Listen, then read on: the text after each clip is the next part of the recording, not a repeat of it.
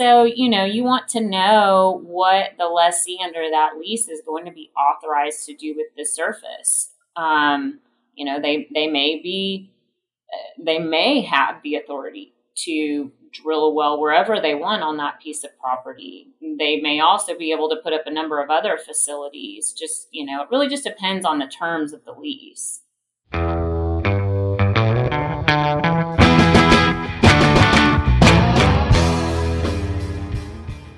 Welcome to Deals and Developments, a real estate podcast from Dykema Gossip PLLC. I'm your co-host, Teresa Arian-Giltner, a member of Dykema and a member of the firm's real estate practice group. I'm Megan Nell, partner here at Dykema and a member of the firm's Energy and Natural Resources group. For more episodes, you can find us at dykemapodcast.com or youtube.com/DykemaLaw, or by searching Deals and Developments wherever you get your podcasts. On today's episode, we'll be discussing how minerals and surface rights affect real estate development in Texas. As a reminder or a base for our discussions this morning, Texas title commitments and related owners and loan policies may contain references to mineral interests and often do, but they're not guaranteed in any way, shape, or form that by the title companies or the issuing underlying insurance companies that those are the only mineral interests that affect a property. And because of that, we don't know always what is actually out there unless a separate mineral search is done. So let's jump right in. One of the first things that we look for on the real estate side in reviewing a title commitment where mineral issues show up is whether those minerals are severed from the surface. Megan, can you explain to us what severed from the surface means and why that's important? Sure. So in Texas, you have the ability to essentially separate surface rights from the mineral rights. So the surface may be owned by different parties than the parties who own the mineral interests that underlie the surface. You can kind of think about it as two separate roads, right? So your ownership of the surface may follow road A, and your ownership of the minerals may follow road B, and they may or may not be the same owners depending on the title to the property.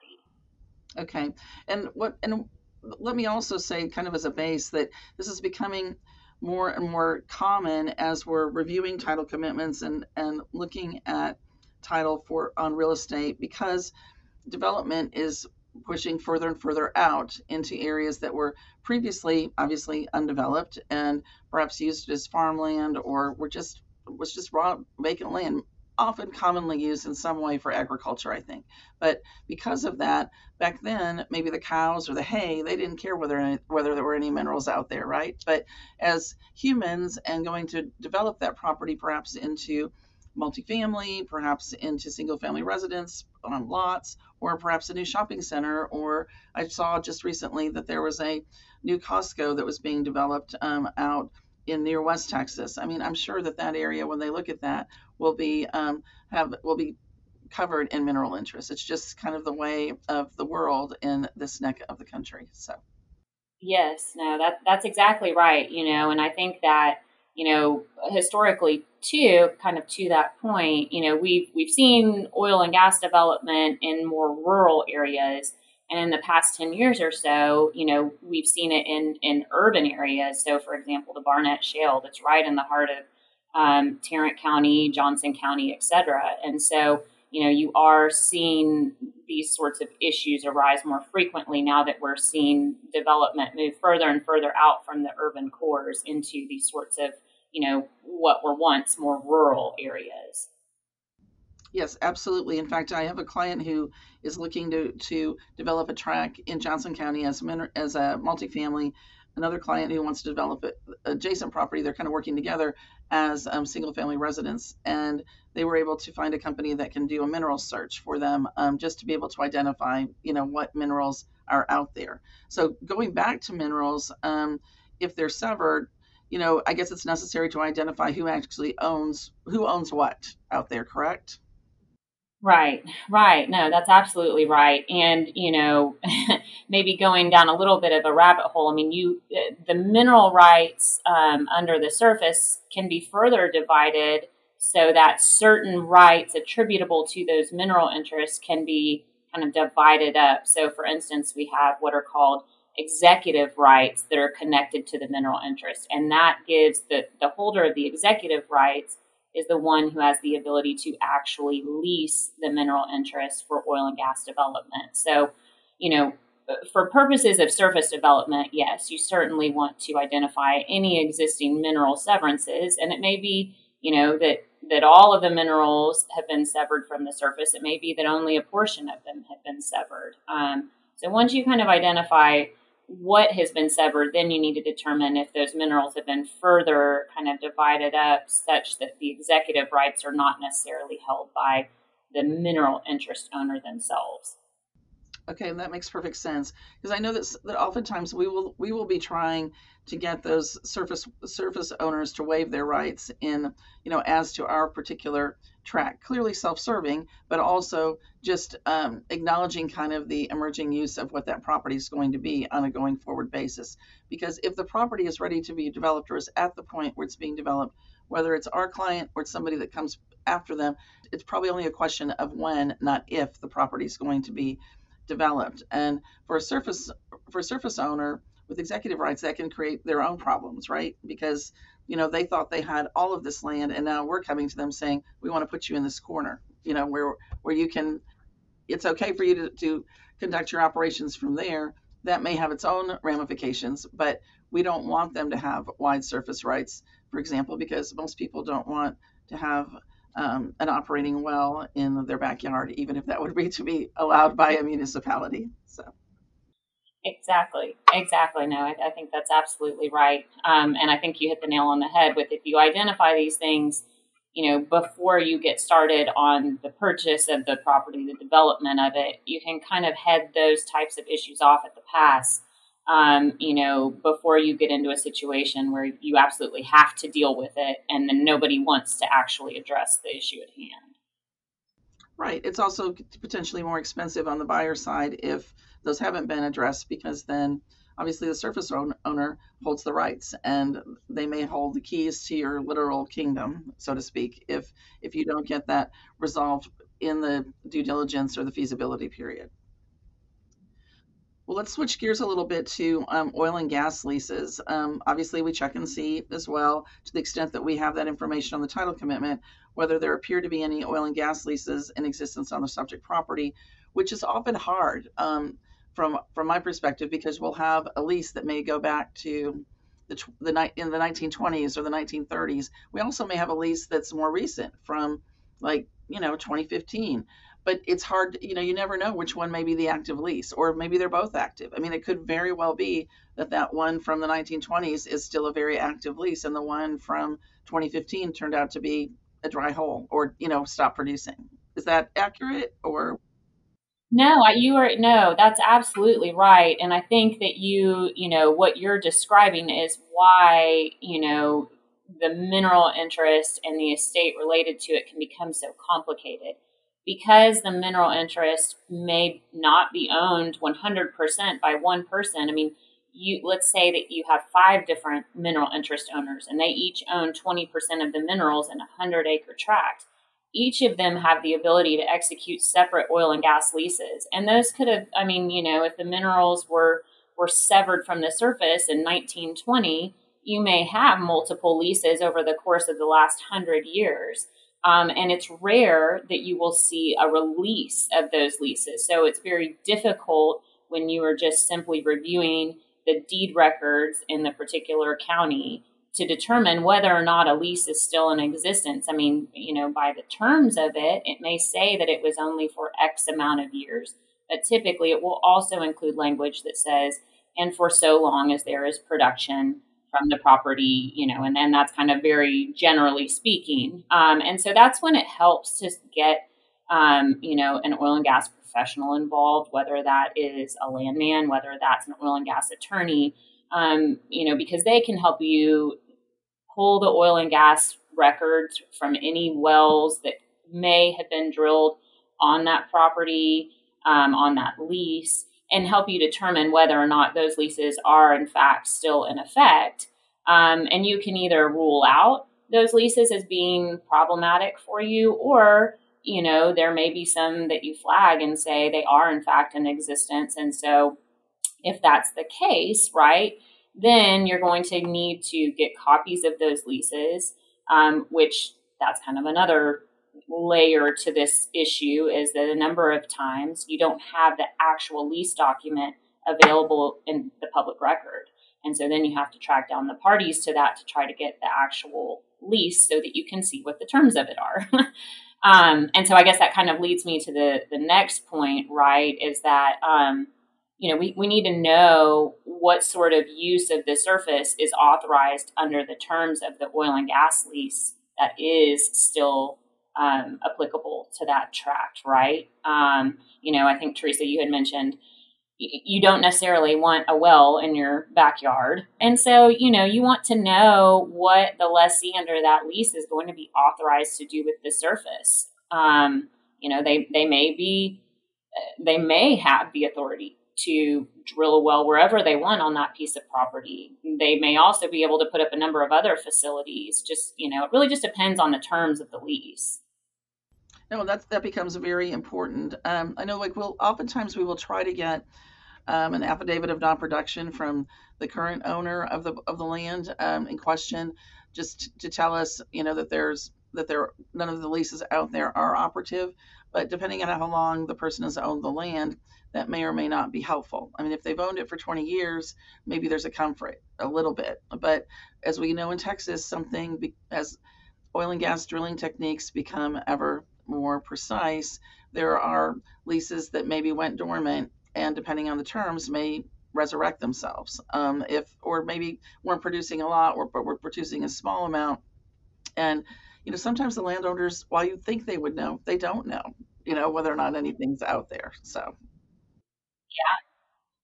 You're absolutely right. And you spoke about techniques, right? I mean, I think most of us are fairly familiar with this idea of horizontal drilling. So you may not necessarily see the well pad or a well head anywhere on your property.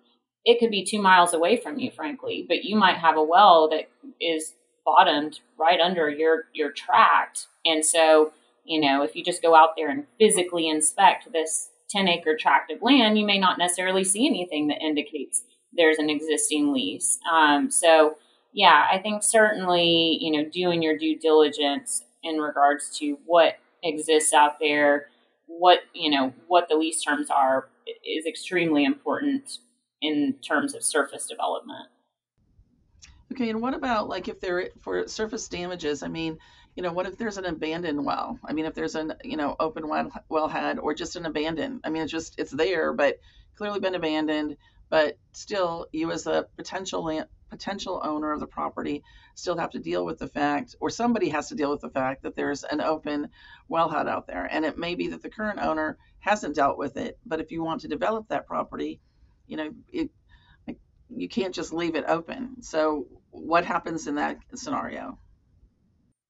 Right. So this has become a real problem in the last several years, and so much so that the Railroad Commission had actually begun an initiative of raising funds that are kind of kept in a pot for these types of abandoned wells. I mean, it may be that a well was drilled 50 years ago, and the operator who operated it 50 years ago is long gone, and nobody knows, there's no one really in charge of it now, right? So that's the point at which you need to go to the Railroad Commission and work with them, if it's not already, formally plugged and abandoned, to have it formally plugged and abandoned, so that you can develop. I mean, obviously there will always be that, that well out there. But if you permanently plug and abandon it, it significantly decreases the odds of, there being an issue, and allows you to kind of plan development much easier. Or, the flip side is too, if it's a more recent lease, a more recent well, the operator that is of record with the Railroad Commission is operator of that well, has a duty to properly plug and abandon it if it is in fact no longer producing. And so that may be the other alternative, is that you track down the owner of the well and work with them to get it plugged properly so that you can move forward with your development. Okay, and Megan, what as an oil and gas lawyer, what do you see, I guess, locally or around the state in terms of municipalities banning, you know, oil and gas production in certain types of areas? I mean, are you seeing any zoning that or ordinances that restrict that, as again as we have land that comes into an ETJ, or maybe even in a county or a city where it wasn't an issue before because it was farmland, but now that farmland is being converted into something else. So kind of even the character of the city a little bit has changed. Are you seeing anything where those cities or municipalities are taking steps to address that issue, or are they just kind of sitting back and being silent on that? Yeah, no, I mean, I think we certainly saw it with kind of the onset of in particular, drilling in the Barnett Shale. I think initially there were at least one or two cities, municipalities that attempted to just prevent drilling altogether, which became a real hot topic because, right, essentially that acts as a, condemnation of sorts for the mineral rights owners. And so you saw a little bit of a backtrack there. And so now, there are a couple of cities, Mansfield being one of them, Arlington being one of them, where they do require that you get a permit from the city to drill an oil or gas well. And they've laid out, some rules regarding those permits and how they're obtained, and how far they can be from residential areas. It may require that the operator of the well, grant some sort of security interest to the city in order to assure the city that they're going to comply with their permit and the terms of the regulation that's at hand. So certainly, I think, as the oil and gas development has pushed into these areas where we have more development, you are seeing cities kind of try to quickly get on top of how they can be involved in the regulation as opposed to just leaving it to the state, and primarily the Railroad Commission to dictate how development occurs with respect to the oil and gas in these areas. Okay, that's good to hear because it is a difficult situation. I mean, I can see even within our own law firm, we could be representing, obviously not at the same time on the same piece of property, but we could certainly be representing an operator who wants to continue to operate or who has some mineral interest in a particular city or county. But we may have a developer client who wants to develop a piece of land in that same place. And, they both have rights. And at the end of the day, I guess what the cities or the municipalities are trying to do is to do something fair, or as fair as that can be, without taking away those mineral interest rights and devaluing those mineral interests, but by the same time recognizing that property, the character and use of property can change over time. I mean, just as I'm looking out here in our offices in downtown Dallas, I mean, there is land that probably 50, 60 years ago, even that current, was not a part of the tollway or was not a part of a major interstate, but now is. And that's just the way that property, the character and use of property changes over time, but those mineral interests and what lies beneath doesn't necessarily. And so as a result, we have to figure out how to coexist with that. And that kind of leads me into the last question or the last kind of big topic is, what can an owner do to make sure on a going forward basis, if, for example, they don't want to have mineral interests or they don't want to have to deal with mineral interests or oil and gas leases, what's a tool that they can use to ensure that doesn't happen on a going forward basis? Sure. Yeah. So I think there's a number of ways. You had previously mentioned one of the things that you can do is get a surface waiver from the mineral owners in the property, and that's essentially just a blanket waiver of, we are waiving.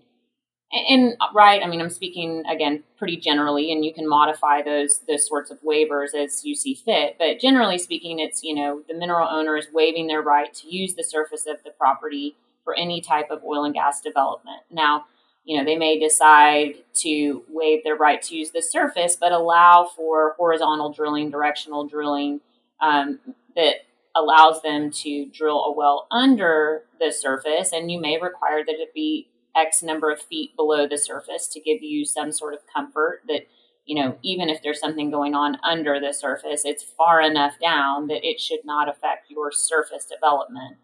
And they may, you can just modify that how you see fit. Another way that you can do it, if they don't want to do a full waiver of all rights, maybe something such as a surface use agreement.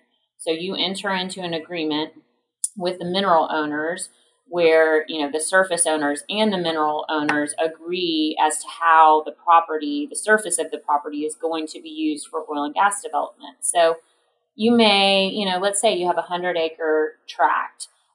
You may essentially designate 5 acres on that property that can be used for a well pad, or for some type of facility.